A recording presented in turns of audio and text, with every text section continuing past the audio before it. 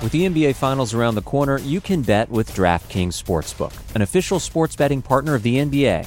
Download the DraftKings Sportsbook app now and use code VOXMMA. That's code VOXMMA for new customers to get a no-sweat bet up to $1,500 if your first bet doesn't hit. Only on DraftKings. The crown is yours. Gambling problem? Call 1-800-GAMBLER. Or in West Virginia, visit 1-800-GAMBLER.net. In New York, call 877-8-HOPE-NY or text HOPE-NY 467-369. In Connecticut, help is available for problem gambling. Call 888-789-7777 or visit ccpg.org. Please play responsibly. On behalf of Boot Hill Casino and Resort in Kansas, 21 and over. Age varies by jurisdiction. Void in Ontario. One no-sweat bet per new customer. Issued as one bonus bet based on amount of initial losing bet. Bonus bets expire 168 hours after issuance. See dkng.co/bball for eligibility, wagering, and deposit restrictions, terms, and responsible gaming resources. You know how to book flights and hotels. All you're missing is a tool to help you plan that unbelievable travel experience. That's why you need Viator. Book guided tours, excursions, and more in one place. There are over 300,000 travel experiences to choose from, so you can find something for everyone. And Viator offers free cancellation and 24/7 customer support for worry-free travel. Download the Viator app now and use code Viator10 for 10% off your first booking in the app. Find travel experiences for you. Do more with Viator. You're listening to the Vox Media Podcast Network. Live from MMA Fighting Studios, this is Between the Links. And now, your host, Mike Heck. All right, the iconic voice of Esther Lynn welcomes you to a brand new edition of Between the Links. We are 48 hours away from UFC 261. I'm in Boston, Massachusetts right now at my parents' house, but we are making this happen on location. I know the video and the audio quality is not what it typically is in the command center, but you got to do what you got to do, and we're making this happen. And since UFC 261 is going to be headlined by a rematch, we figured this program should also feature a rematch. And for those watching with us live on YouTube, Twitter, and Facebook, feel free to give us your thoughts on the festivities, on who's winning the rounds. And let's go ahead and get into this matchup right now and introduce the combatants first. Sitting in the challenger seat this week, fresh off being in the building for the Jake Paul versus Ben Askren fight card in Atlanta, GA, from MMAfighting.com, Mr. Jed Meshew. How are you, my friend? I'm doing well, so long as you can guarantee me, Mike, that at the end of this show, even though you're on location as well, we still get a cameo from your son. Like that, we still need that to happen.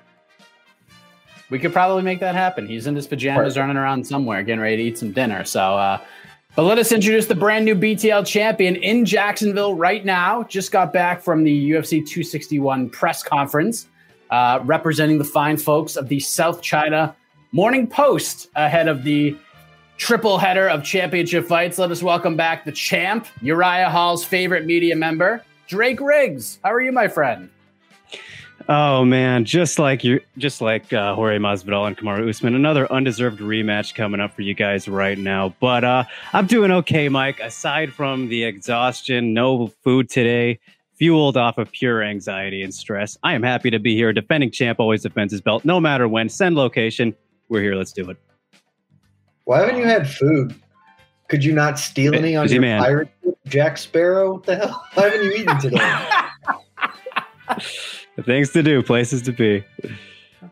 Fair enough. All right, so we already get some heat right off the bat. This is great. So let's get right into this thing. We mentioned it during the introduction when we introduced Jed, but let us sort of put the event to bed officially. Jake Paul versus Ben Askren. We're going to begin there this week.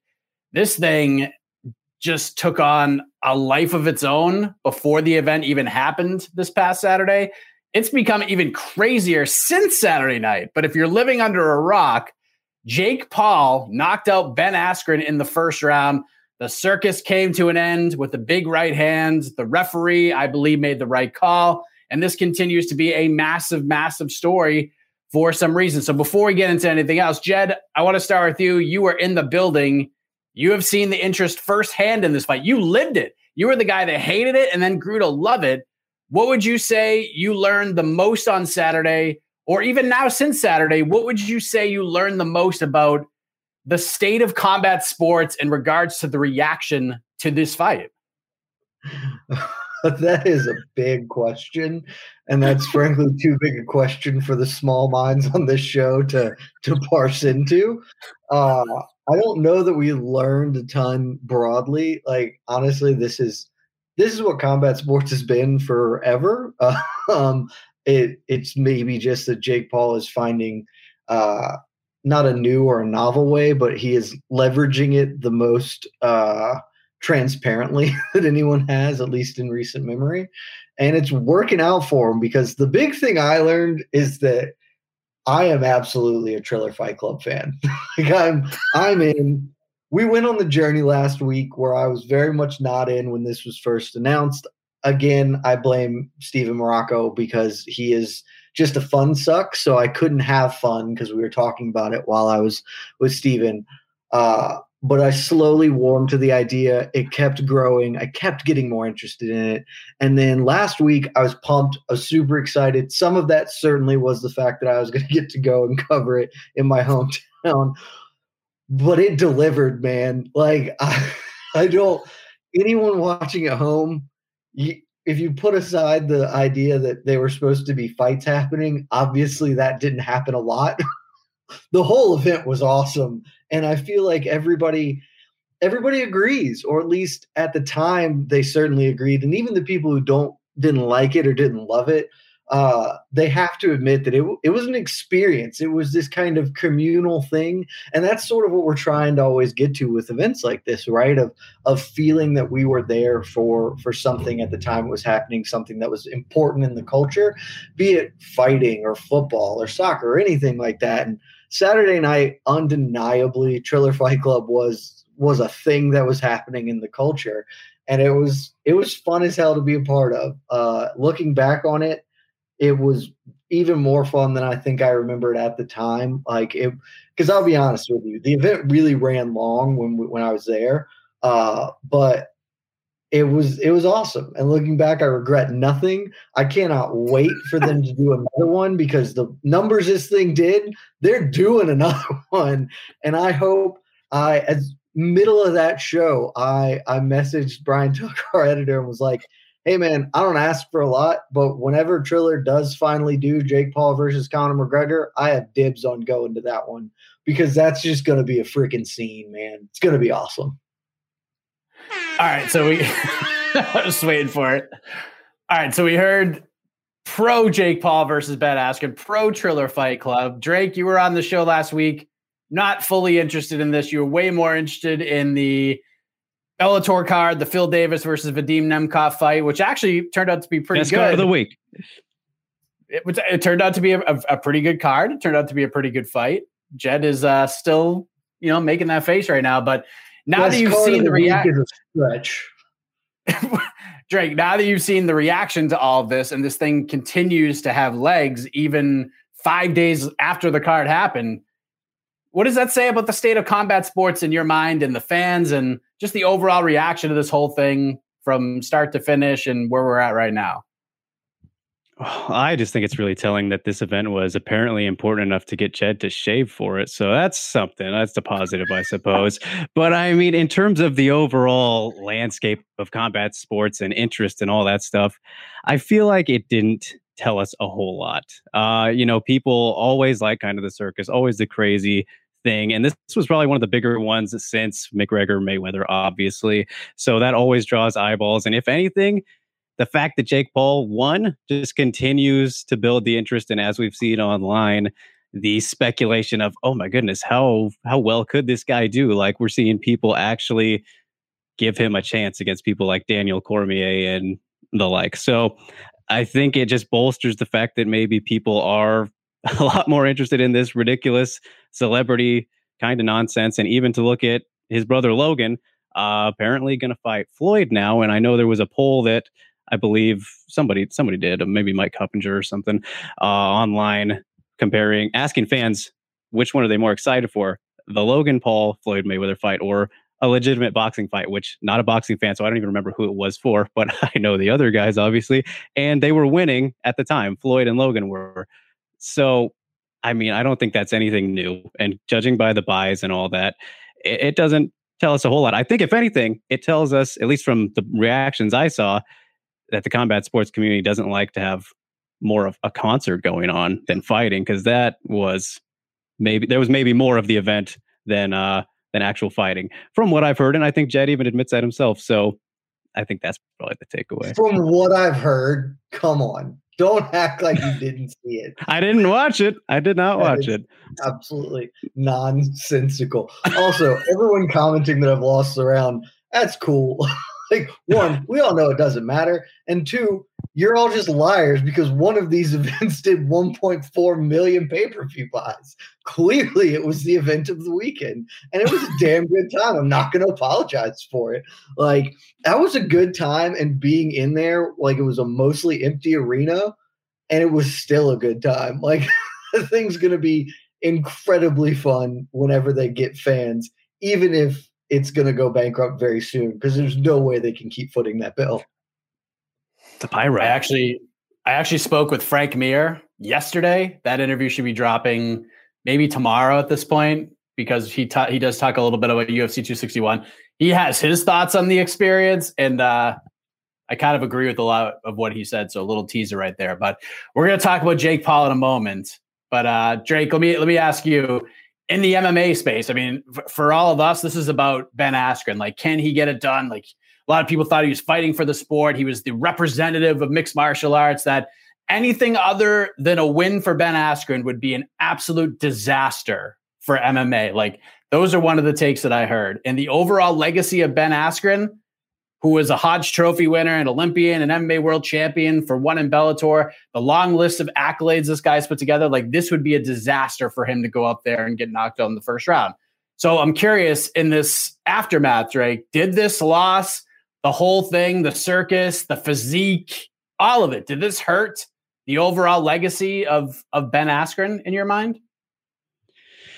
Man, I mean, as much as I love Ben Askren, I feel like it's hard for this not to have, just I think that anything less than a domination or a starching was not going to look great for him, because he's going against a guy who, yes, very young, has started to actually box, but he's known as this goofy YouTuber, Vine kid, does the silly videos, nonsense, tried to rap a little bit, which, that's another thing. Just this incredible, annoying personality out in the media space, goes in against this guy who has already fought a basketball player and another YouTuber, and gets knocked out in the first round, 70 seconds or something crazy. I think it absolutely hurts, even though we all knew he wasn't known for his striking. Absolutely incredible wrestler. Still, man, a true veteran, a former champion who was undefeated for 19 fights in MMA. That is not good. That is not good at all. I think it definitely hurts. Not as much as maybe if he was to, I don't know. I was going to say if it was in MMA, but we already saw that pretty much. But it was against the top guy. So maybe if this happened in MMA and he got out wrestled or something, that would be very bad too. But it can't not hurt. Like, what, Nate Robinson was apparently reaching out to him like, man, they're those guys now. They're those guys who we lost to Logan Paul. We got knocked out by Logan Paul. Jake Paul. Geez, I'm getting all the Pauls mixed up now. In the first round, like, I think it definitely hurts, and it sucks because the end of his career has been exactly how you would not want your career to end, especially after that unbeaten streak that he won, where we all knew him as a guy that was so dominant and good enough to potentially challenge GSP in his prime. That was what many people talked about back in the day, and now that looks just incredibly silly. Jed, what do you think about that and the whole legacy thing? Because what I find interesting about this whole thing is that a lot of people talked about, Ben Askren has to go in there and win. Like, he has to go in there and represent MMA.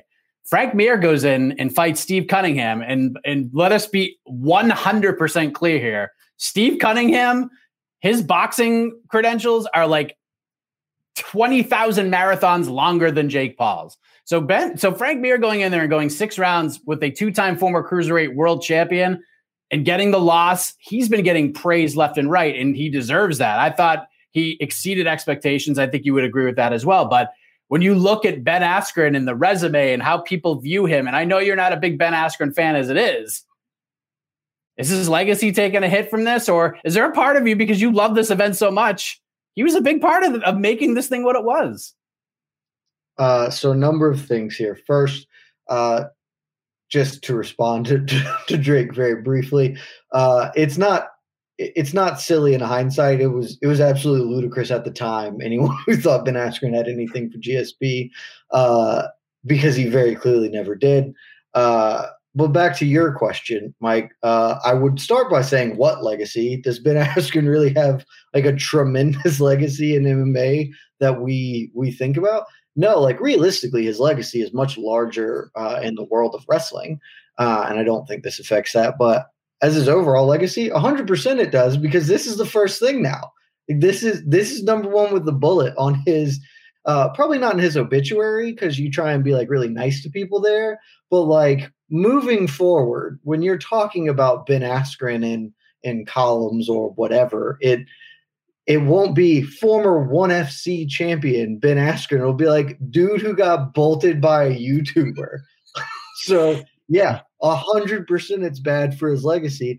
I don't think he gives a shit though. And in fact, I'm almost dead certain he doesn't, because legacy don't pay the bills. But what does pay the bills is that check that Triller gave to him on Saturday night. So like, I think he knew that this was a risk going in here. Frankly, if you just look at how he looked, he did not look like a man who took this seriously. I think he'd said since that he did take it seriously, but like, that's just not true. Look at his physique. He clearly was not in tip-top shape for this. And if he did, like if he really took this seriously, then he is comically bad at boxing, because he was extremely bad at boxing that night. But he just obviously didn't. He went in there for a paycheck, whether he overestimated his skills, underestimated Jake Paul, or just decided he didn't care at all. He was in it for the money. None of that was the best Ben Askren we could have possibly seen. But I don't think it would have mattered. The best Ben Askren still gets knocked out because he's not good at boxing. And as much as people want to hate, Jake Paul at least has a little bit of talent at this. He's never going to be a legitimate great boxer, but he's a good celebrity boxer. He's young. He has power and some sense of this. And he's clearly taking it seriously. So, yeah, definitely negatively impacts Ben Askren's legacy. But Ben Askren does not care at all, because he doesn't give a shit about his legacy. He took all that money and he's probably bought Bitcoin and Dogecoin and 7 other different kinds of crypto, and he's going to tweet about it for the next 6 months and all the money he made by investing in crypto. And you guys are idiots, and you got to get on the crypto train. And he's going to go throw some frisbees and call it a day. Last thing on this, and by the way, Ben Askren, I think, is handling this all very, very well. This is a guy who had major hip surgery in September. So take that as you will. He's never really looked like a bodybuilder, or he never looked like ravishing Rick Rude, but yeah, he kind of looked like my 42-year-old brother up on the scale, but that's all right, because he probably would beat my 42-year-old brother in a fight. But with Jake Paul, Jed, he has clearly found a niche that everybody is somehow fascinated by, whether good or for bad. It's working. He's getting attention. He has 95% of the MMA fighting community calling him out for a fight, which he is very aware of, which is why he chose to fight Ben Askren. The fight was not fixed, and anyone who thought like he took a dive is an idiot. But the choosing of opponents, picking Ben Askren, this is like, it's fixing a win for him. He knew what was going to happen in that fight, and it was very smart on him to choose Ben Askren as the opponent, because he knew, 1, he would build the fight, and 2, he would probably win. So be that as it may, Jed, what should be next for Jake Paul? Like, do we throw him Dylan Dennis, make that money, get another win? Do we give him a Tyron Woodley? Do we give him a boxer? Like, I know you want to get to Conor, but is it Conor right now? Like, have we gotten there, Jed? No. So I don't think you throw him Dylan Dennis now, because Dylan Dennis is the setup fight for Conor. Like, Conor will be in Dylan's corner. Dylan will get colded in a round, and then that sets up the fight. And I don't think Conor is in line to fight Jake Paul right now. I don't think that's doable until middle of next year at the earliest. So Jake Paul's going to want to fight again. And who you give him is a tough one. Like, Tyron Woodley would make a lot of sense, but Tyron Woodley is like a much more dangerous opponent than Ben Askren is. So like that's really risking the biscuit right there. Like Jake Paul and Dylan Dennis is a safe fight. At the show, there was a dude on the undercard who is like a millionaire or something and fought the reggaeton dude, Ray Khan, who can't fight at all, and beat his ass. And he's trying to fight Jake Paul. I don't know that happens, but like that wouldn't be awful because Jake Paul could probably win that fight. You just got to give him somebody to spin his wheels. Doesn't need to be a boxer, an MMA fighter, because those have a much higher likelihood of beating him up. And you just got to bide your time. Maybe Dylan Dennis, if Jake Paul wants to take half the year off and then fight Dylan Dennis in the fall, late fall, early winter, that timeline makes perfect sense. But if he wants to get back in there, I don't know. I kind of feel like Nick Diaz beats the hell out of him, but Nick Diaz keeps pretending like he's going to fight again, and Nick Diaz hasn't fought in like 10 years, so maybe that's not the worst matchup for Jake Paul. Like, I don't know who you give him to. It's not going to matter. Everyone's going to tune in because he has found the lane of people who want to watch him get knocked out, and that's a lucrative lane to be in, baby. Drake, do you even care to fantasy matchmake for Jake Paul here? God, or is there somebody you want to see him? If we weren't on a show right now, I just wouldn't even answer this. I could not care any less, man. I'm so checked out of this conversation. Boy, like ideally, I think it would be great to see him against an actual boxer since he is boxing. And, you know, as Jed pointed out, he said that Jake is taking this seriously, but how can you tell how serious he's taking it when he's not facing actually good, talented boxers? You know how many 3-0 boxers face good boxers? None. No 3-0 boxers ever fought a good boxer. That's not how boxing works. You fight scrubs, and then when you have like 10 or 12 wins, you succeed, and then you fight somebody who might actually be good. Jake Paul's just doing it on a bigger stage and getting more money. Where is your sense of whimsy, Drake Riggs? For a man who looks like a child's character, why do you not have more fun with sports? I do, just not this. Not this doesn't do it for me.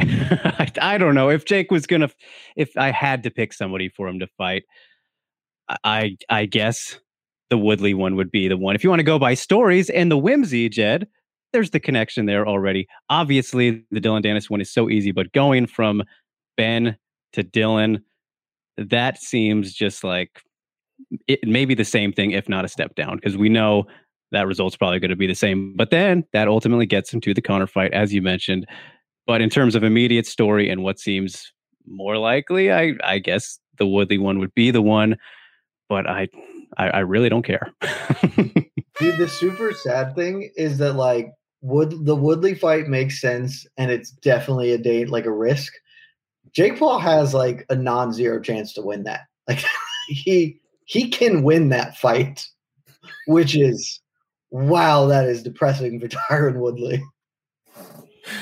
Well, listen, I'm sure this will not be the last time we talk about Jake Paul on Between the Links. I'm hoping this is the last time we talk about Jake Paul for a few months at least, but we're going to move ahead to another big performance from this past Saturday night, one that Drake will probably be much more proud to discuss. Meanwhile, the point for round one goes to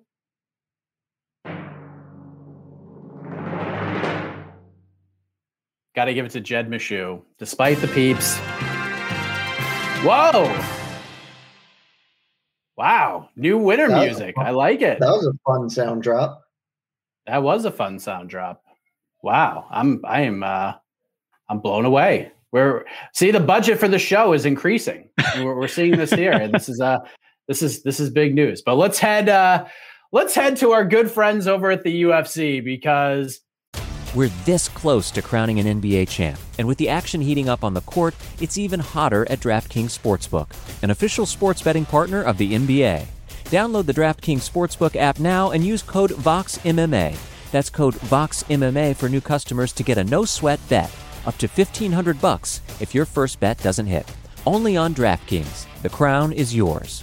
Gambling problem? Call 1-800-GAMBLER. Or in West Virginia, visit 1-800-GAMBLER.net. In New York, call 877-8-HOPE-NY or text HOPE-NY 467-369. In Connecticut, help is available for problem gambling. Call 888-789-7777 or visit ccpg.org. Please play responsibly. On behalf of Boot Hill Casino and Resort in Kansas, 21 and over. Age varies by jurisdiction. Void in Ontario. One no-sweat bet per new customer. Issued as one bonus bet based on amount of initial losing bet. Bonus bets expire 168 hours after issuance. See dkng.co/bball for eligibility, wagering, and deposit restrictions, terms, and responsible gaming resources. Vacations can be tricky. You already know how to book flights and hotels, but now the only thing you're missing is, the actual travel experience. Because is it really a vacation if you're just sitting around like you would at home? You need a tool to get the most out of your time away. That's where Viator steps in. You can book guided tours, activities, excursions, and more in one place to make your trip truly unforgettable. Viator has over 300,000 travel experiences to choose from. Everything from simple tours to extreme adventures and all the niche, interesting stuff in between. So you can plan something that everyone you're traveling with will enjoy. Real traveler reviews give the inside scoop from people who already been on the experiences you're considering, so you can plan with confidence. Free cancellation helps you plan for the unexpected. And 24/7 customer support means you can travel worry-free. Download the Viator app now and use code Viator10 for 10% off your first booking in the app. Find travel experiences for you. Do more with Viator. While Jake Paul versus Ben Askren was going down, Robert Whittaker took on Kelvin Gastelum in the main event of UFC Vegas 24, and good old Bobby Knuckles delivered the goods in a big way, a 5-round unanimous decision. He swept all 3 scorecards, but Gastelum was game as hell. This is one of those 50-45s in the scorecard where Gastelum was much more competitive than the 50-45 states, but Whittaker was just that damn good on Saturday night. So Drake, we'll begin with you. This is where your Saturday night was spent. Your reaction to Robert Whittaker's win over Kelvin Gastelum, his 3rd straight win since dropping the belt. Man, I cannot say enough good things about Robert Whittaker. This guy, I think already before this fight, on the 2 wins that he had before that, was looking, better than ever. And I think it was arguable at that point in those 2 fights going into this one. But now it's undeniable. Like the way that he looked in that fight was just on point with absolutely everything. And it's not that Kelvin came in and just gave it to him, because Kelvin came in looking for a fight and was there, showed up. I thought he had some moments for sure, but it just was not enough, because that's how good Robert Whittaker is now. And he's mixing together his game better than ever. And, that kind of signature head kick that he has that he hides so insanely well behind his punches, it's looking even sharper and more elusive, hidden than it was prior, which it already very much was.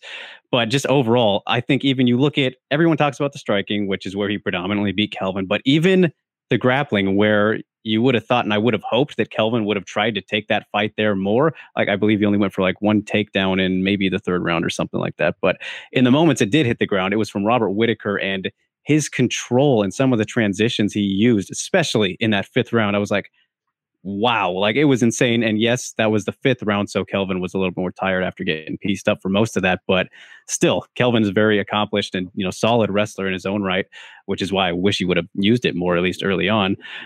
So yeah, man, he looked so incredibly good, and I think that if he looks like that and fights that way again, continues to fight that way and utilize every part of his game, it is a tough fight for Adesanya. More on that in a moment. But Jed, I know on Saturday on the post-fight show, you were pretty much our on-site analyst of because you were at Askren Paul. You gave us the lowdown on everything that happened, things that we saw on television, things that we didn't. You hadn't seen this fight. Have you gone back and watched this performance from good old Bobby Knuckles? And if so, what did you make of it? I have, and my thoughts are basically the same that I said off the cuff Saturday without having seen it. Tremendous performance from Robert Whittaker. Shout out to him, because I think this is, For my money, this is the best run any fighter's had after losing a belt. I think the only other person who you could maybe consider would be Frankie Edgar after he lost the lightweight belt, dropped down to featherweight, lost to Aldo, but put together after that Aldo loss, put together like a real run over top guys. Usually if a guy loses the belt, there's the immediate rematch or whatever, and then that kind of his career trajectory is just not the same. A lot of that just because you lose the belt and you get old. Whitaker, not the case. He lost the belt to a better fighter, and he has proved himself to still be a top guy. The top guy, not a top guy. He's the top dude. He absolutely deserves a title fight. I will watch it. It'll be great. High-level mixed martial arts. I don't have any belief that he will beat Israel Adesanya because I didn't think he was going to beat him the first time they fought. He super did not do that the first time they fought. I think he can be more competitive.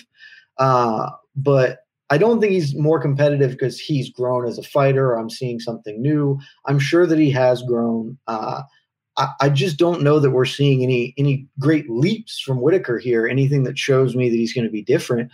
I see that he is just unbelievably good. He's super consistent, super good. I think he did have a bad night against Adesanya. So if they rematch, he won't just rush in and get lit up like he did. But I don't think he's going to win a protracted stand-up battle with the best striker we've ever seen in the sport. And I don't think he's going to be able or effectively, be able to or successfully wrestle Adesanya. So he's stuck in a kickboxing match primarily, and he's just going to lose that. He doesn't have any of the attributes that will make him win that fight. And what we've seen trouble Adesanya is big power. That's it. Adesanya shelled up and wouldn't act against Yoel Romero. That's why he lost to Yoel Romero, the greatest middleweight of all time. And then that's why he lost to Jan Blachowicz. He didn't want the huge shots coming back at him. He's not afraid of the power, but it does make him act more cautiously. And Whitaker is not a soft hitter, but he's not bringing the same artillery.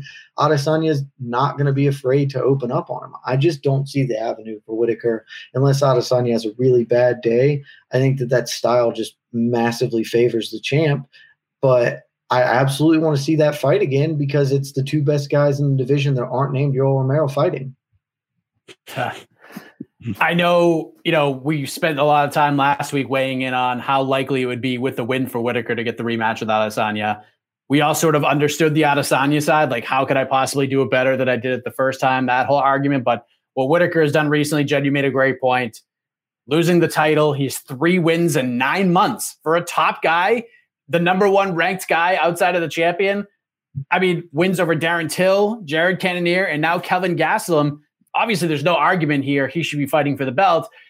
Jed, you kind of broke down why you don't think the fight will be drastically different. But Drake, you are our purist panelist after all. Did Whitaker's performance on Saturday make you super interested in the rematch with Adesanya? I know in this sport, sometimes no matter what, you kind of just run into a guy that has your number. But do you look at this potential second fight and think, you know what? I think this could go drastically different than the first fight.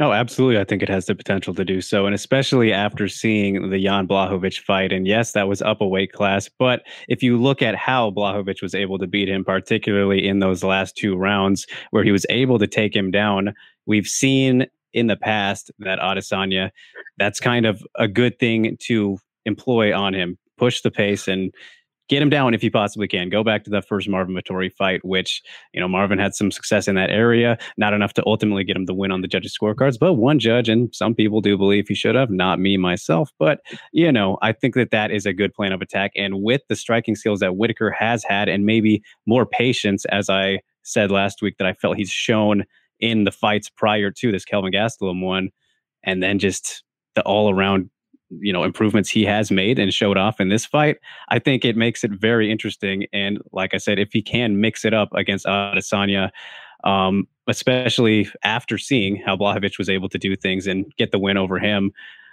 I am very, very excited for it. I would be very surprised if it is the same as the first fight, because Whitaker looked like he was overextending himself a little bit in some of those exchanges and obviously got caught by doing that. So he just looks very different since that fight and in all areas. And with Adesanya, he has that loss, and I don't think he's been exposed by Blachowicz, but it definitely helps outline a blueprint a little bit, especially if somebody, let's say Whittaker, can fully draw that out at middleweight specifically. So yeah, man, I wasn't super excited for it before this Kelvin Gastelum fight. I thought it was definitely the fight to make. Whittaker deserved it and earned it, but now I'm all in for it. I'm very hyped for it.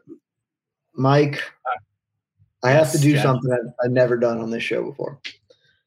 I have to give Drake props because Drake is correct.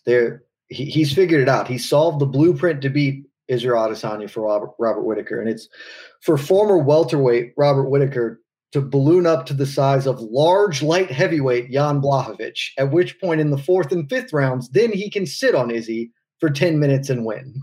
So yes, I will admit that if he can do that and become 30 pounds heavier before the next fight, my money's on Whittaker all day. Whittaker has a very good top game, though. I mean, you saw it in the fight on Saturday, Jed. Like, it's. I don't think he did, though. I don't think he. He does, and he's a really good wrestler. Pan Am champion, or not Pan Am champion, but he qualified for the Pan Ams, like natty champ for Australia. Super good wrestler.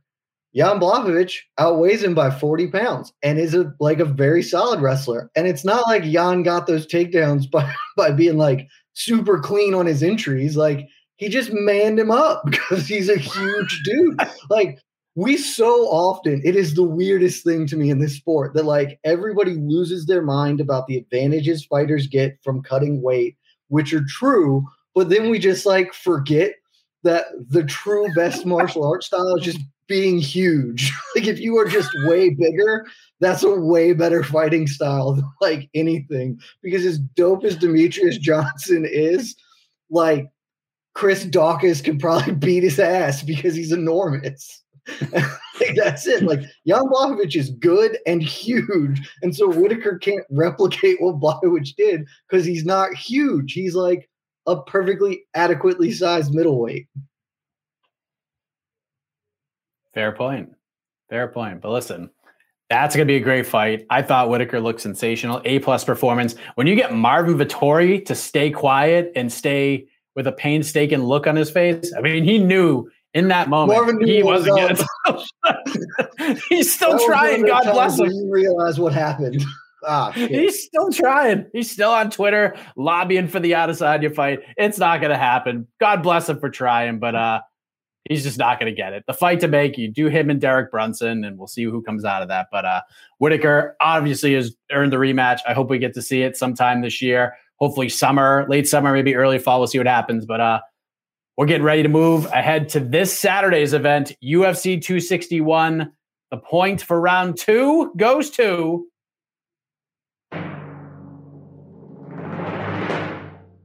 Uriah Hall's favorite media member, Drake Riggs, is on the board. It is 1-1. Is that a compliment? Did you not watch the media day yesterday, Jen? No. I know that Uriah Hall hates people, but I have no idea what this in reference to. Drake asked the question. Uriah Hall basically stopped the press conference to give praise and props to Drake Riggs' attire and how he presented himself. And said, I know Uriah hates the media too, so way to go, buddy. Yeah, he loves Drake. He loves Drake. He said he's the effing man. But he used the actual a direct word. quote. Yeah. A direct quote. But listen, speaking of Uriah Hall, let us talk about UFC 261. This Saturday night in Jacksonville goes down in front of a sold-out crowd at the VyStar Veterans Memorial Arena. 3 title fights, including the main event between welterweight champion Kamaru Usman and the BMF champ Jorge Masvidal. We will start with that fight, Jed Meshew. We've seen this fight before. It was on 6 days' notice, not just for Masvidal, but for both guys. They now get a full camp to prepare for one another. No 30-pound weight cuts for Masvidal. No excuses for either guy. Usman versus Masvidal 2 coming up on Saturday, Jed. So let me ask you this. We saw the sort of fallout. I believe you were on this program one of the many times.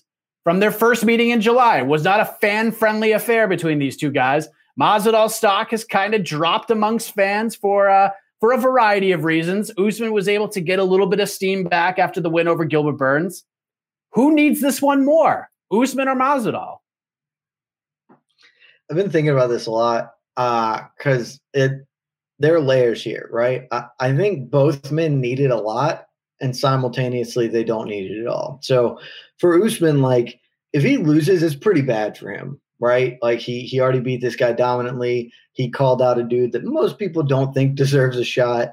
He's on the precipice of, like, kind of cementing himself as, you know, the third, maybe second best welterweight of all time, really reasonably the third, and kind of locking up a lot of things from a legacy standpoint that matter. And a loss here would be pretty cataclysmic for all of that. On the other side of things, a loss here does set up a trilogy, which would be quite lucrative. So he's got that going for him. For Masvidal, I think a win here validates his entire career in certain respects and is obviously enormous. So whereas a loss, he'll never get a title shot again, probably. At the same time, like, a loss doesn't really hurt him because Masvidal has never been a title guy until last year. And even then, he still sort of existed outside the realm of the belt, a la Conor McGregor or Nate Diaz. He's his own entity that matters unto himself. He has the BMF title. So it's hard for me to say who needs this more. I'm just going to side with Usman because Usman has more to lose, so he needs to win more. Whereas if Masvidal loses, yeah, it's a bit of a blow in some respects, but he's still making very good money. He still has a rematch with Nate Diaz or Conor McGregor fight or all these other the Colby Covington fight, obviously.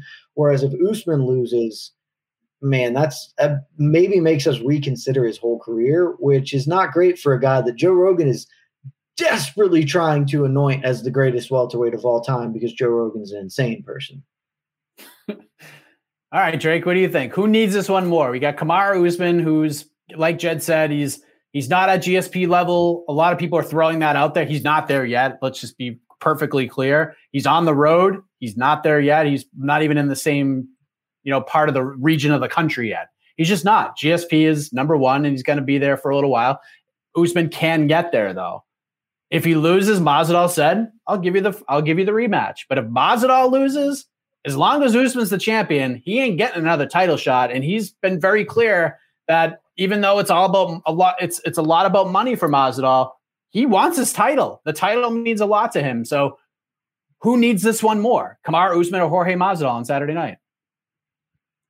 I feel like it is definitely Usman here, and maybe not as extreme or as much as Jed said it was, because I think that considering that he already beat Masvidal pretty clearly, it wouldn't hurt as much. And then, probably the trilogy fight could be a thing the UFC could do maybe right after or at some point. There's that. So the fact that Usman would lose his title and he's already beaten pretty much most people in the division, he's running into rematches now with this one, which wasn't even deserved, but like Leon, Colby, which is presumably going to be next, according to Dana. Gilbert Burns is still floating around the top. Like, it would put him in a very, very odd spot, assuming, let's say, he didn't get that trilogy fight that would possibly come after. And Masvidal just an hour ago did say that he would be fine with giving him the trilogy fight right after if Masvidal was to win. As for Masvidal, man, like, yeah, he can. Sure, I'm sure he wants to be the actual champion more than just the BMF champion, but he is still the BMF champion. He brought the belt to the press conference just now. Like, that is a thing that if one of one happened at one time, no one could take it away from him. That's still an easy selling point, and the UFC is using that as a selling point. Like, I feel like he's reached a point where it doesn't really hurt him. He'll still get big fights, be in a great financial position, create buzz. The fans love him still. In terms of positioning, just in the grand scheme of things, it feels like there's a lot more to lose for Usman, who, despite him getting better and better with seemingly each fight and raising his stock and spot in history as one of the greatest welterweights, like, people prefer these other personalities, it seems, right now. And somebody like Masvidal, who has plenty of other matchups. You mentioned the Diaz rematch there. The Colby fight still floating around. Even the Leon Edwards one, which people forget about, the 3-piece in Minnesota, was an incident that happened. Like, there are some big possibilities for Masvidal, despite Kamaru Usman and being there. And if he loses to him twice, then yeah, he's out of that. But it's similar to Conor, I think, and not to the same degree, but that feels like the same spot Masvidal's in, I would say. Similar, not the exact same, but I think it's definitely more on Usman in this case. Just looking at the comments, it is clear that Drake Riggs is the Daniel Bryan of Between the Links. I mean, the amount of fans, the amount of fans who have come along for the ride. You guys have the same answer. You're both saying Usman, but everyone's like Drake's right here. I love it though. I love it. This is great. This is a role I thrive in. This is where I want to be. You love the heel role. You love being that, and you play it so well.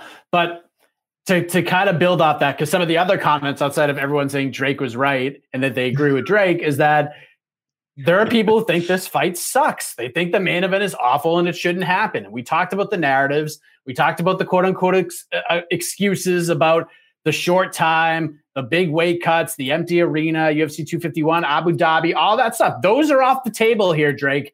So with that being said, do you see a way this fight goes any differently than the first one did Saturday night?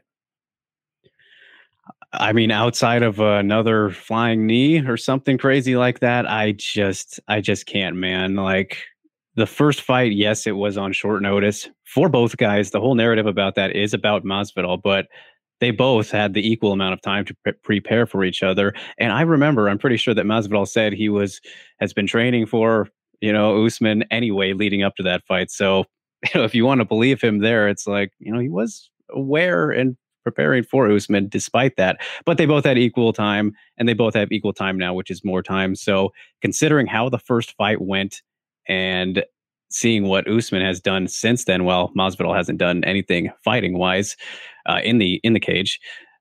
I see no reason for this not to go the same way, if not better, for Usman, who looked incredible against Burns, despite, taking some damage in the first round and showing that, yeah, he could be hit, which is a thing to where you look at, okay, Masvidal, if he lands something, which he did land a little bit in that first round, and I believe maybe at least one judge gave him the first round, like that was obviously the most competitive round of that fight. If he approaches things similarly, which Usman very well could, then yeah, there's definitely a possibility in that first round. But man, just looking at how Usman adapted in that Burns fight and how Usman did against Masvidal the first time, I don't see why it should be any different when we don't know what to expect from Masvidal, I guess. But just from what we've seen, I think it'll be the same, if not worse, for Masvidal. What do you think, Jed? Can this fight go any differently than the first fight? So if you go back to, I don't know, any of my various appearances on this show or other programming on our website, you're going to see me just bag on this fight a lot. And much like with Triller Fight Club, I've had a change of heart as the event has gotten closer. So I'm going to blow your mind here, Mike. Because not only do I think it can happen, I am going to pick Jorge Masvidal to knock out Kamaru Usman on Saturday night. And here's why. It's not because I buy the I wasn't training thing. I think that's a garbage argument.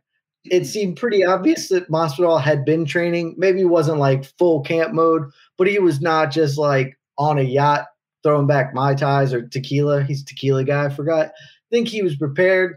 But I think there is a big difference between, being sort of prepared and getting the call. You got 7 days to fight. And I think that some of that weighed in on his head. So you go back and rewatch that fight. And Masvidal had a good first round. I scored it for him. I think 2 judges scored it for Usman, and that's fine as well. But if you look at that first round, what you're going to see is Masvidal fights like he doesn't fight. Like has not and never really has been a dude who comes out and just tries to get you. Like that's never been his game outside of the flying knee on Askren, which was like a pre-drilled planned attack because Askren always ducks his head immediately.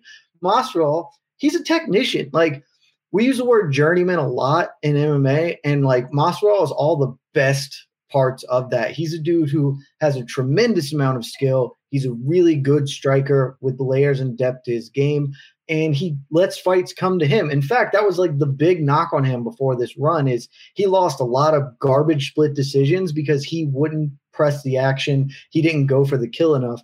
And I think we just saw that dial get ramped too high against Usman. He thought, I'm going to bolt this dude early. He shot his wad, and then he got tired. Usman took over with clinching, wrestling, the jab, body work. Full credit to Usman. But I think we've got a couple of different things. One, Masvidal knows now that he can't really spark Usman in one. Like he had a chance. He didn't do it. He's going to come in a little more patient. Two, Usman is 33 going on 50, it seems like. This could just be some residuals of me thinking Gilbert Burns sucks because I'm never going to not think Gilbert Burns isn't a bad welterweight. But Gilbert Burns damn near got the goose in one round against Usman 2.5 months ago. Like, that wasn't a long time ago for Usman to recover from getting concussed by a lightweight. Like, that just happened. Masvidal hits as hard as Burns. He's a better technical striker. We saw in the first fight, Masvidal really does have the ability to stop most of Usman's takedowns. He can't stop them all, but the issue that got him was getting backed up to the fence, not being able to circle. And largely, I attribute that to shooting his wad early. I think we're going to see a more measured Jorge Masvidal. I think Usman has lost a step. Dude already has shot knees. He's just coming off getting jacked up by a lightweight, like I said. I think we're going to see it. I've come full circle. Jorge Masvidal is going to come in. He's going to take his time. He's going to pick Usman apart. Usman's not going to be able to rely on the jab as heavily because Masvidal is a much better defensive fighter than Gilbert Burns is. And he's going to get the damn thing done. Jorge Masvidal and new on Saturday. Wow. No air horn for that? I know, that's trash. Casey's far too affected by the haters in the comments. Asleep at the wheel. Wow. Going with the big dog move. All right. Last thing on this, and then we'll move on to the deep cuts and the other title fights. Clearly, Jed, Masvidal is the bigger draw. He's the bigger star. This is undebatable. Usman is not close from a money drawing standpoint. I'm not trying to be a jerk. He just isn't. Math does not lie. But I will say this, the UFC, ESPN, the broadcast partners, they're doing everything they can in this build to get Usman's name out there. Big shows. He's the ESPN cover story right now. The promotion is trying to get him over. So I guess my question is, Jed, is it enough? Like, if he goes out there and he beats Masvidal, if he stops Masvidal, if he Bobby Knuckles Jorge Masvidal on Saturday, can he get that rub? Can Usman get that next step, get to that next level? You just made an even more compelling argument for my argument that I made. Because every time the UFC tries to go big and build somebody, it blows up in their friggin' faces. Remember when Cain Velasquez was the dude and they put him on ABC and then JDS sparked him in like 4 seconds and Dana just cried about Cain didn't follow the gameplay. It should have been shooting. You've just made a great argument, even on top of all the brilliant arguments I just made about why it's going to happen. To answer your question, though, no. They can't fix this because star power is one of those things. You got it or you don't. Usman he is not a terrible star. He's a great dude. He's a good champion, and he's around long enough that he can build a following. He's never going to get that osmosis, I knocked out Nate Diaz, now I'm super important, or, I beat Ben Askren, same thing, or Conor McGregor's, I choked out, or Nate Diaz's, I choked out Conor, now I'm a big star. He doesn't have that it factor inherently. You have to have the star power to get the boost from somebody else, and he just doesn't have it, and that's not a knock on him. Most people don't. Like, take Drake Riggs. He doesn't have it, so even though he beat me last week, nobody cared about him. He doesn't get the rub from me because he just doesn't have it inside, and that's not his fault, Mike. We can't blame him. What kind of sound effect are we going to get? All right, Drake, your chance to respond here.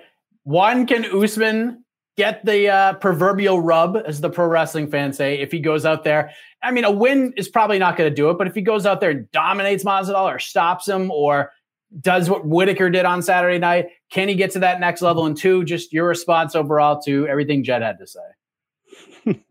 Well, the people have spoken, man. I think I'm pretty clearly the man of the people over here, and that's why I'm a defending champion, defending my throne right now.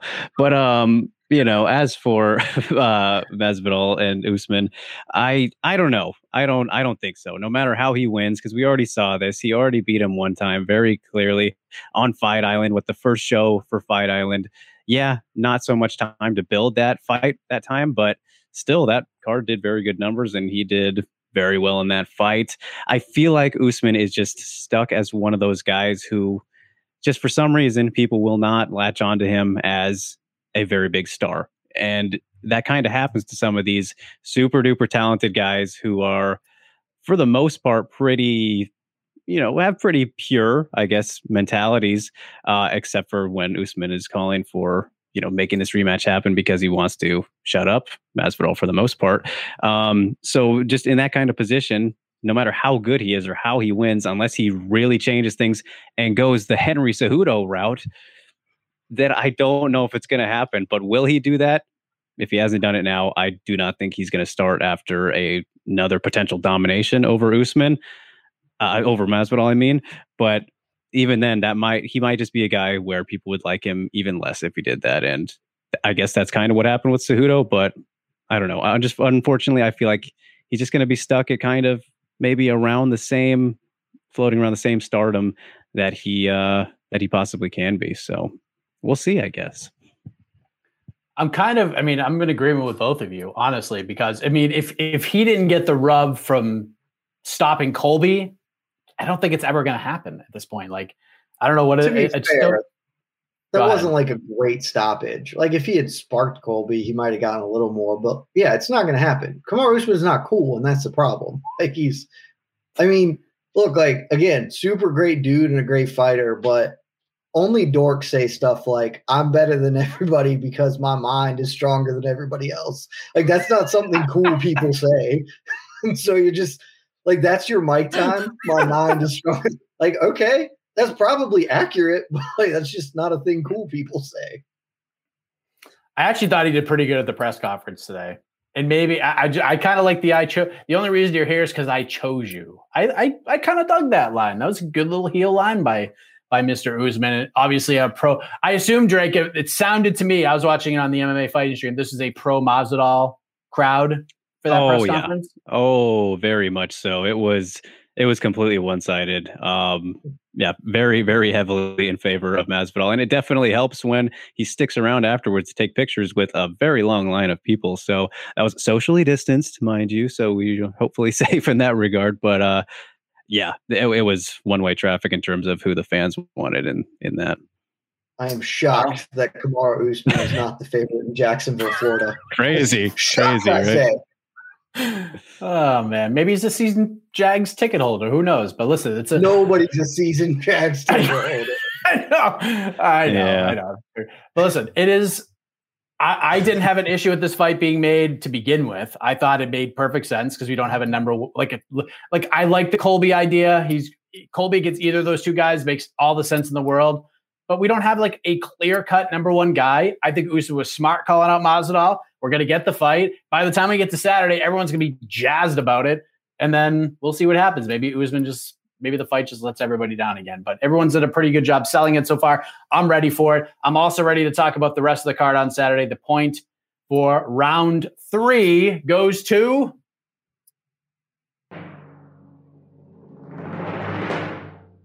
I'm going with the peeps. Drake Riggs is up 2-1. And Jed can't believe it. This is unbelievable. But we already know what's going to happen. So, honestly, no one's getting upset.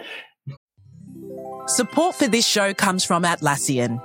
Atlassian software like Jira, Confluence, and Loom help power global collaboration for all teams so they can accomplish everything that's impossible alone. Because individually, we're great, but together, we're so much better. That's why millions of teams around the world, including 75% of the Fortune 500, trust Atlassian software for everything from space exploration and green energy to delivering pizzas and podcasts. Whether you're a team of 2, 200, or 2 million, or whether your team is around the corner or on another continent altogether, Atlassian software is built to help keep you all on the same page from start to finish. That way, every one of your teams, from engineering and IT to marketing, HR, and legal, can stay connected and move together as one towards shared company-wide goals. Learn how to unleash the potential of your team at Atlassian.com. That's ATLASSIAN.com. Atlassian. Listen, we talked about the main event. The main event is interesting, but we still get two other title fights on Saturday. We got Zhang Weili versus Rose Namajunas for the strawweight title. Things have gotten a little interesting between these two ladies. Got a little political on the road to the fight. We got Valentina Shevchenko versus Jessica Andrade for the women's flyweight title. Both are interesting matchups. A lot of people feel like each champion, in a way, is taking on their toughest challenger that they can face right now. Whether that's true or not, we will see on Saturday. But Drake, we'll begin with you. Of these two title fights, which one interests you more and why? Is it Zhang Weili versus Rose or Valentina Shevchenko versus Jessica Andrade, and why?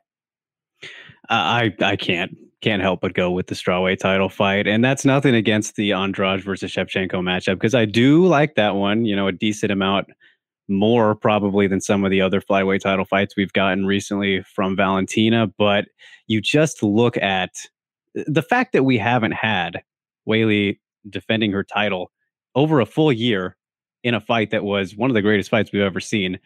Having waited that long, that alone makes it the fight where, oh man, she's back. The girl that just defended her title against Joanna, the former still the go to this division, former champion, like that's excitement enough, I think, for people. But taking on Rose, who is another former champion and the one who knocked out, the aforementioned Joanna, this matchup is just something we've been anticipating for far longer than we should have now. And stylistically, they both match up tremendously.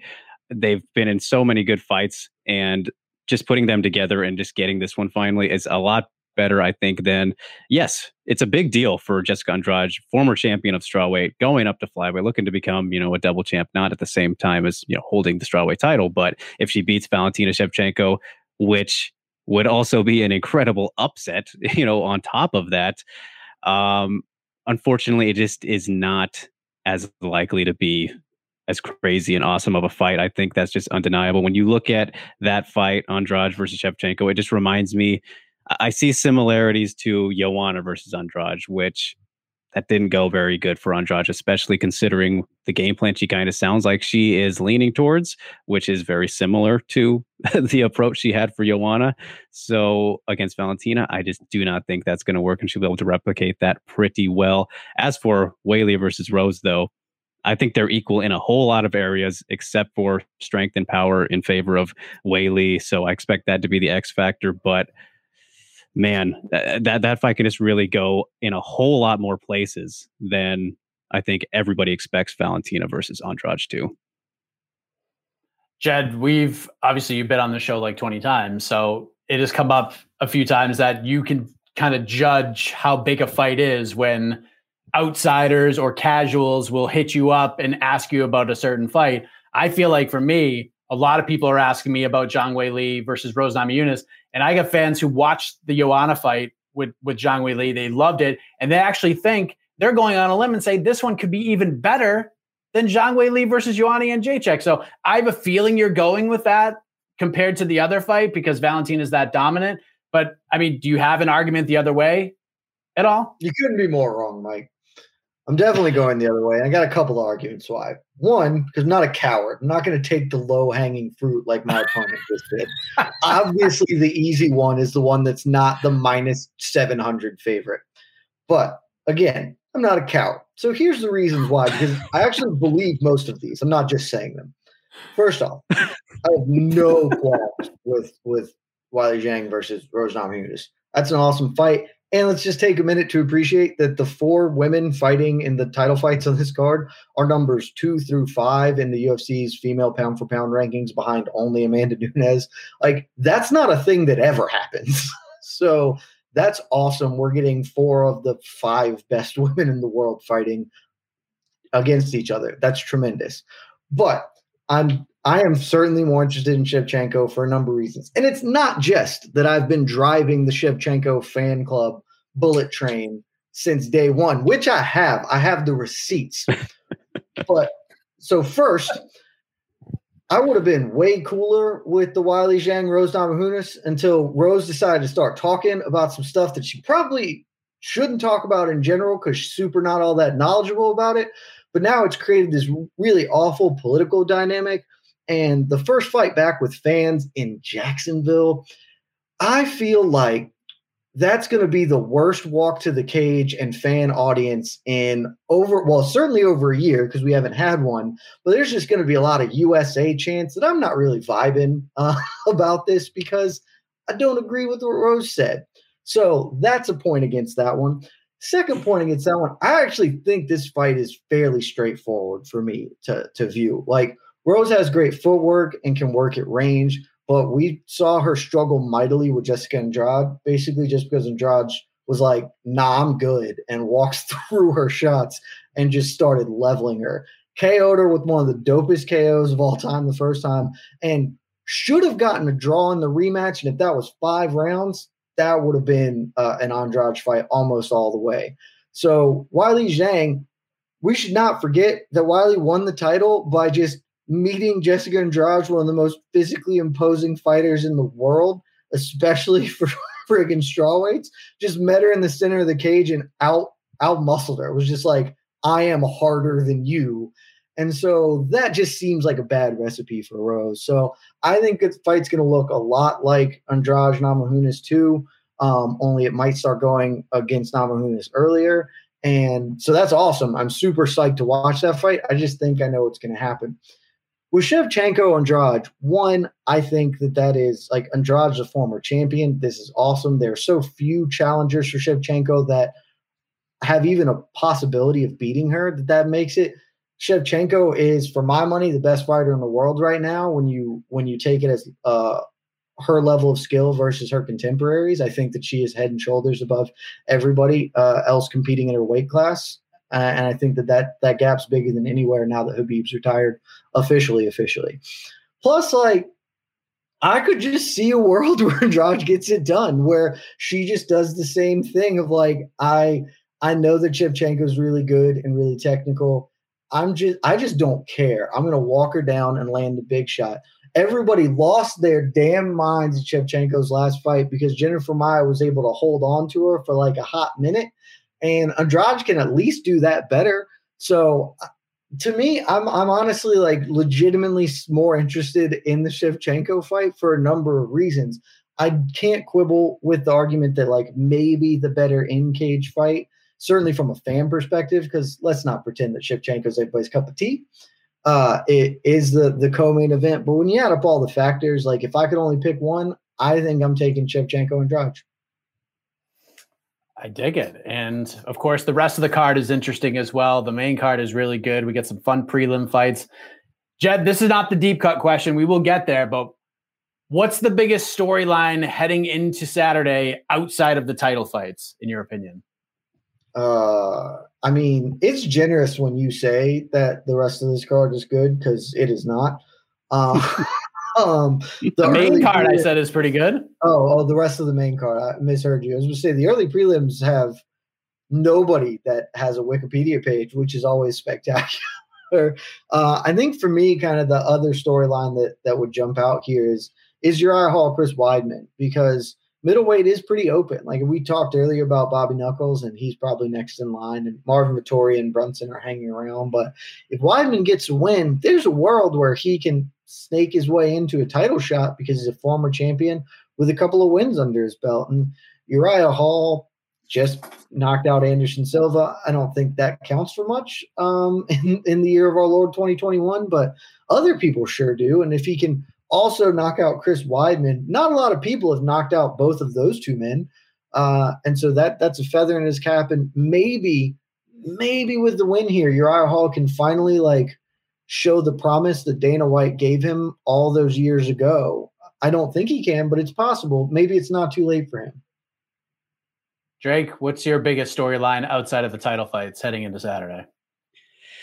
It's tough, man, because I feel like there just isn't that much story outside of the title fights. These three all have so much, kind of drama a little bit around the outside of the fighting side of it, but then actually for the fights themselves, I like what Jed is saying about Hall and Weidman too, but I don't know. I just don't feel it quite the same in terms of the energy, or just when you look at the division where we got Brunson, Vettori, Whitaker all above these guys. So I think they will have to wait. Even for the winner will be very close no matter what. But I guess if I had to pick, I think that's a good choice. But I'll go with Anthony Smith versus Jimmy Crute, actually, which opens up the main card.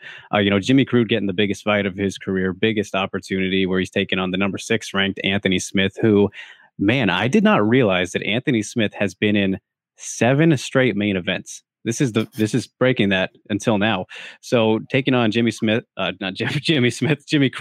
who is that would be something. Could you imagine? Yeah, right. So yeah, it's another Devin Clark type of matchup where Anthony Smith, obviously, he got the brakes beat off of him against Glover, and then Rakic didn't really beat him up as badly, but very dominant, clear victory. One-way traffic in that one as well. Then he rebounds in the first round against Devin Clark, which was kind of not a gimme fight necessarily, but clearly a step down from the guys that he was fighting prior to that. And as being a title contender, fighting John Jones, then Gustafsson and what have you. Now again, Jimmy Crute, who similar, but a guy who is more capable of making waves. I think we've seen less from him than Clark, for example, to compare those two. And just another Australian guy. And at light heavyweight, we don't see too many of them that have made an impact. And Jimmy Crute, man, like that was my biggest takeaway yesterday at the media day, was seeing him in person. Like he is huge for light heavyweight. Like I was like, damn, this guy, he could be at heavyweight one day. Still very young, very talented guy. It's a big opportunity than him. And he's like taking really no nonsense kind of approach to this fight, and seems not offended by Anthony Smith kind of saying that he's fought, I've probably fought 10 Jimmy Crutes in my career. I've had so much more experience than him, but Jimmy seems a little bit more motivated because that chip on his shoulder, I guess that's a good way to put it. And he understands this moment. So I think it could be a big deal, especially when you want to consider just that area that he is from, being down there. And when we have champions like Volkanovski and Adesanya, if Jimmy Crute goes out there, launches his way up the rankings, then you have another potential star in another division, to where you got this growing market with all these champions already. Maybe this guy can fit in there. So for me, I'll go with the light heavyweights on this card. I refuse to believe that a man who got Peruvian necktied in a legitimate mixed martial arts contest is good. I just refuse. It's like getting Owen St. Preux choked. Like you're bad when that happens. That's just it. It's funny. It's funny you mention that makes it even more fun. It's funny you mentioned that line, Jed, because that line was part of an epic all-time great pitch for a fight, a diamond in the rough fight for last week. You went with Alexander Romanov versus Juan Espino, which was a fine fight. It was a lot of fun, especially fight. The first. Let's not undersell. That fight was an absolute banger. For like 6 minutes, maybe it was an absolute banger, but it was a fun ass 6 minutes until the trash in. That fight was awesome. Fight was dope. Yes, it came back to life around the halfway point. But listen, that was an all-time great pitch. What you got for us this week? What's the needle in the haystack? What's the diamond in the rough for Saturday? But the problem is there's it's hard. Like this one is hard to see a diamond in the rough because the prelims really are barren. Like there's the early prelims have 3 fighters from China who have all competed in some organization called Wulin Fang, and I've not seen them fight at all. So it's tough for me to like confidently say, yeah, these are the bangers to go to. And like the fight that jumps the most out to me is what will undeniably be awesome and probably weird, and maybe something dumb will happen because Alex Oliveira has a lot of dumb things happen in his fights. Is the Alex Oliveira Randy Brown fight, because both of those two dudes know how to get weird with it. And it's certainly going to be exciting. I just don't know if it's a low-key banger because it is the the prelim main event. But I guess last week Drake Riggs took the retirement fight of MMA legend Paul Daly as his low-key banger. So there are no rules to this one. I'm going to take Randy Brown and Cowboy Oliveira. But that was kind of the definition of a low-key banger. I'll give him that because nobody was talking about that fight. Nobody's talking about it. Nobody's talking about it because it was on the undercard of a Phil Davis fight. Like, of course, no one was still talking counts. About it. Still counts. That's what low-key means. It's not getting talked about. Randy Brown either, and that fight's going to be sick. So watch that one, kids. All right. So obviously, the diamond in the rough discussion was a heavy one last week. Everybody was talking about going back and forth. Drake, Literally. You seem to win in hindsight because your fight was better overall. It just was. It was one of the best fights of the year so far. The diamond in the rough in your mind heading into Saturday. What's the one that everyone needs to watch that nobody's talking about? I'm going to go with the very first fight of the night. Surprise, surprise. The ladies did strawweight. Liang Na taking on Ariane Carnelossi, who, if you've seen Carnelossi or you remember Carnelossi from her UFC debut in 2019 against Angela Hill, maybe the tankiest of the strawweights, even more tanky than Jessica Andrade. This woman is built, she's just jacked, right? And she's coming back now, welcoming Liang Na to the UFC, who is a very legitimate prospect at 24 years old, out of China, has had some fights in Wulin Fang, I believe, which Jed has not seen before. And you should go do your research, man. Some good action over there as, Liang Na's coming from China and 15-4 record at 24 years old.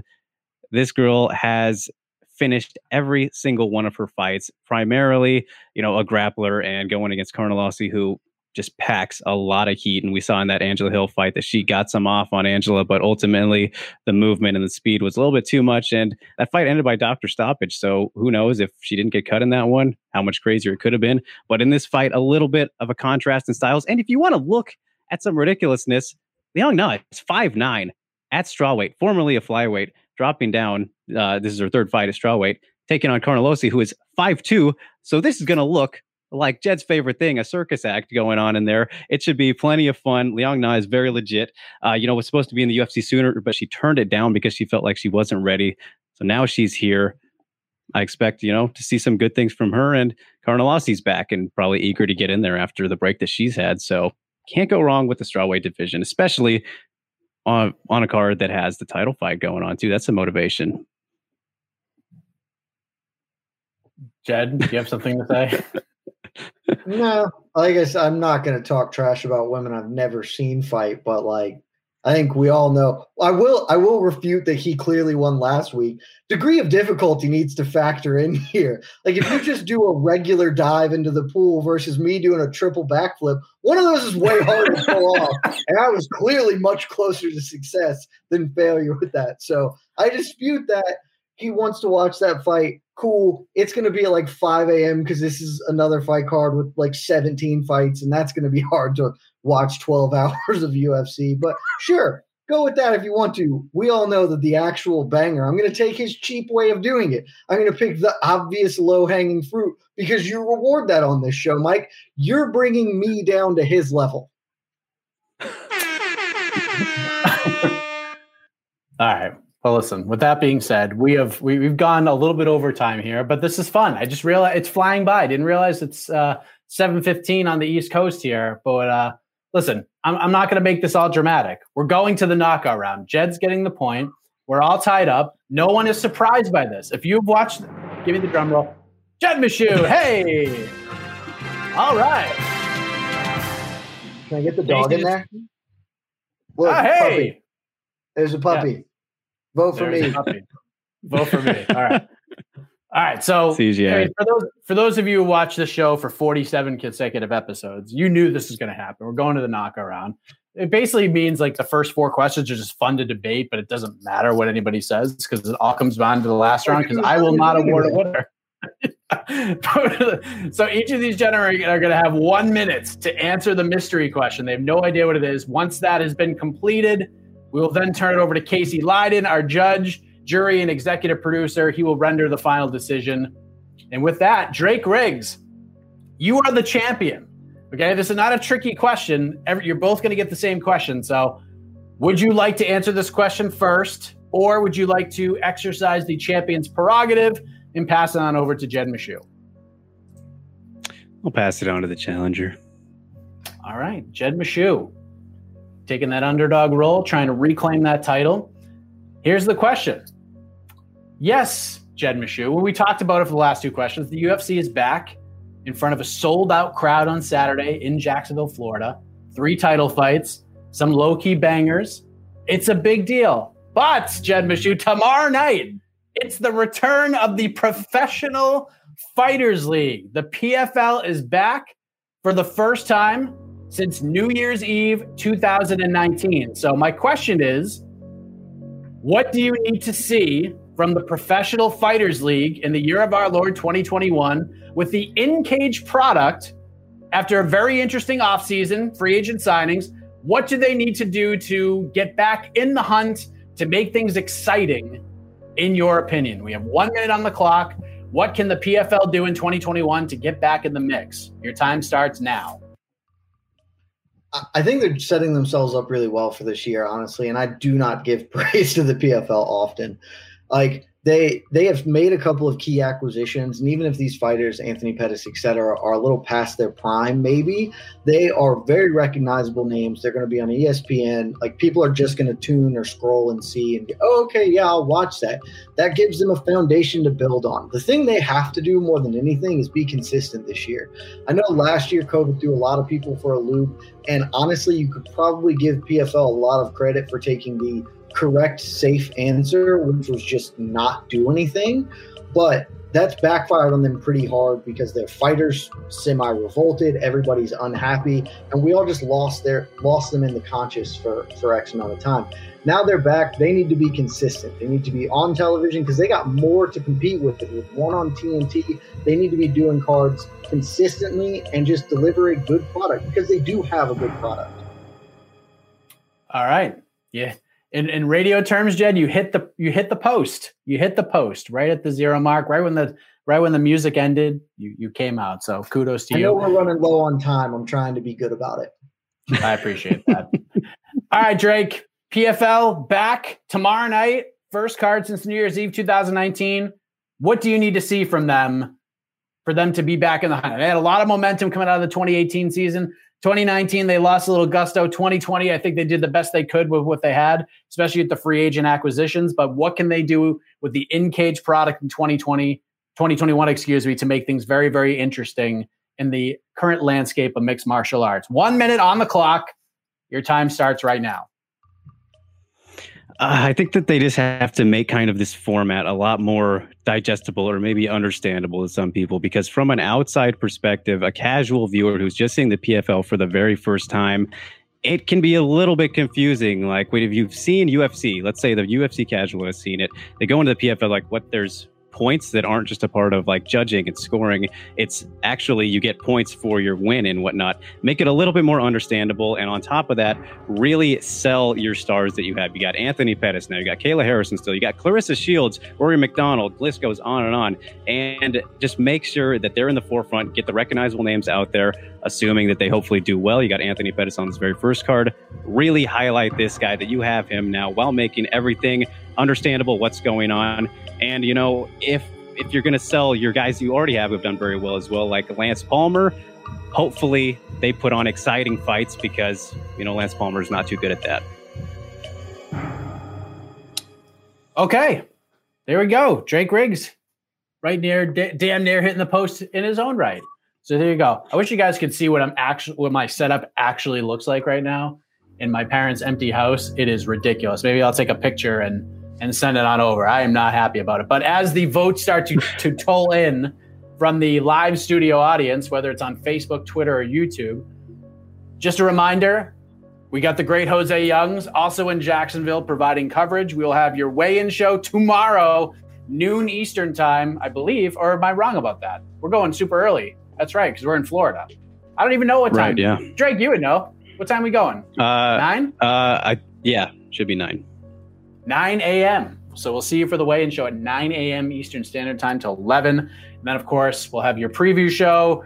Saturday, we'll have, obviously, we got PFL on Friday. And then Saturday, we'll have the pre-fight show, which I believe goes down and we're going to do an extra 30 minutes. We're going to go an hour before the first fight. Then we'll watch the card. We'll do the post-fight interviews. We'll do the post-fight show. On to the next one on Sunday. Lots of stuff to get to. So I wasted enough time. It is time to turn it over to the man who makes the final decision, and I'm glad it's not me. After 5 rounds of action, we go to Casey Leiden's scorecard for the decision. Casey, who is the champion?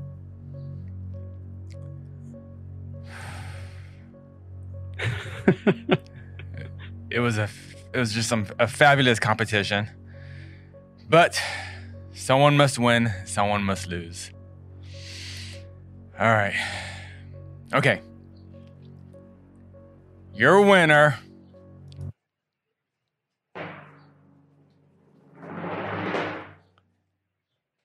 and new Jed Meshew. Oh, man.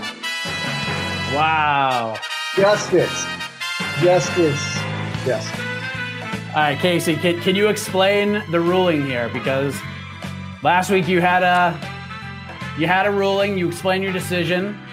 You kind of exercised with that decision for a few days. Why is Jed Meshew the champion, and why are we gonna get a trilogy fight?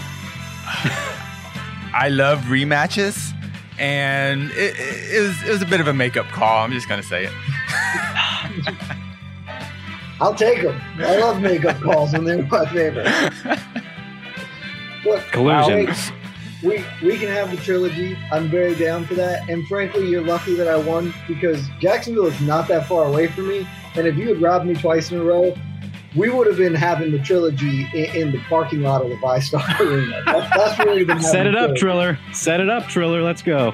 There you go. There you go. Maybe we could do some fight circus action. It's got to be something you guys can do. I mean, all right, Jed, you're the winner. We can have a fight circus. I know those people. All right, Jed, 30 seconds, my man. What do you got to say? 2 things. One, I am astonished and shocked that we didn't talk about one championship. Not because I care about one championship, but because Johnny Line Dancer did the damn thing last night, and that was awesome. So, John Lineker, keep throwing them hands, baby. And number 2, previous week I called out Sean Al-Shadi. Obviously, I got a trilogy match, so I can't be dealing with Sean right now. However, if you like MMA, if you like reading good writing, Sean dropped an article this week. It's called "I was afraid to walk to the cage more than I ever was for any fight. Inside the early days of women in MMA." It is awesome. One of the best pieces written in at least a month or two. And I highly encourage all of you to check it out because it's really good. And it should make you think if you haven't thought about this kind of topic already. Yes, it is a great piece. I will recommend that as well. Drake, any last words? I mean, you are going to be back next week, hopefully, if your schedule allows it, for the trilogy fight. And then I'll make I'll put a little tease down for episode 50. But what do you want to say, Mr. Drake Riggs? It was a fine effort once again. Yeah, it was fun, you guys. I'm hungry. I'm very hungry. I'm going to get some food after this. It was all worth it, though. You know, good, friendly competition. Lost the title, but this is what champions are made of. You get to see me try and rebound then another time in a trilogy fight. So, just stay tuned to SCMP MMA for some coverage here at UFC 261 and, of course, MMA fighting as well. But, just got this stuff going on here this week. So, I don't know. I'm pretty exhausted. I can't plug very well right now. But thanks for having me again, you guys. The champ's got to defend. Yeah, we took whatever energy levels you had left. But next week's episode 49, that's going to be fun. The trilogy fight. And then episode 50, we're going to mix things up in a big way. We got some cool things in the works for the 50th episode. And with a win for Drake Riggs, he might find himself in the mix of that epic 50th episode. But until then, we're getting out of here. For Drake Riggs, for Jed Meshew, for Casey on the 1s and 2s and the judging, I am Mike Heck. Thank you for watching. Thank you for listening. Enjoy the fights this week, and we'll see you back here once again next week on Between the Links. Good night, everybody. The iconic voice of Esther Lynn takes you home. This is Esther Lynn. You've been watching Between the Links, a MMA fighting show. I should have written this down. My name is Esther Lynn. Thanks for watching. Click the subscribe button.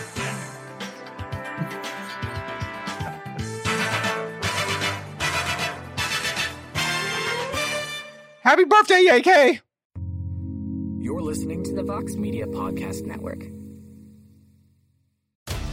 With the NBA Finals around the corner, you can bet with DraftKings Sportsbook, an official sports betting partner of the NBA. Download the DraftKings Sportsbook app now and use code VOXMMA. That's code VOXMMA for new customers to get a no-sweat bet up to $1,500 if your first bet doesn't hit. Only on DraftKings. The crown is yours. Gambling problem? Call 1-800-GAMBLER. Or in West Virginia, visit 1-800-GAMBLER.net. In New York, call 877-8-HOPE-NY or text HOPE-NY 467-369. In Connecticut, help is available for problem gambling. Call 888-789-7777 or visit ccpg.org. Please play responsibly. On behalf of Boot Hill Casino and Resort in Kansas, 21 and over. Age varies by jurisdiction. Void in Ontario. One no-sweat bet per new customer. Issued as one bonus bet based on amount of initial losing bet. Bonus bets expire 168 hours after issuance. See dkng.co/bball for eligibility, wagering, and deposit restrictions, terms, and responsible gaming resources. Claude 3 from Anthropic is your one-stop shop for enterprise AI. With models at every point of the price-performance curve, you no longer have to make trade-offs between intelligence, speed, and cost.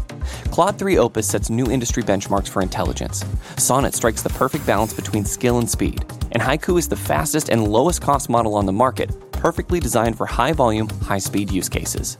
Join the thousands of enterprises who use Anthropic to navigate this new frontier. Visit anthropic.com/Claude, CLAUDE, today. Jumpstart your genius with Claude 3 by Anthropic.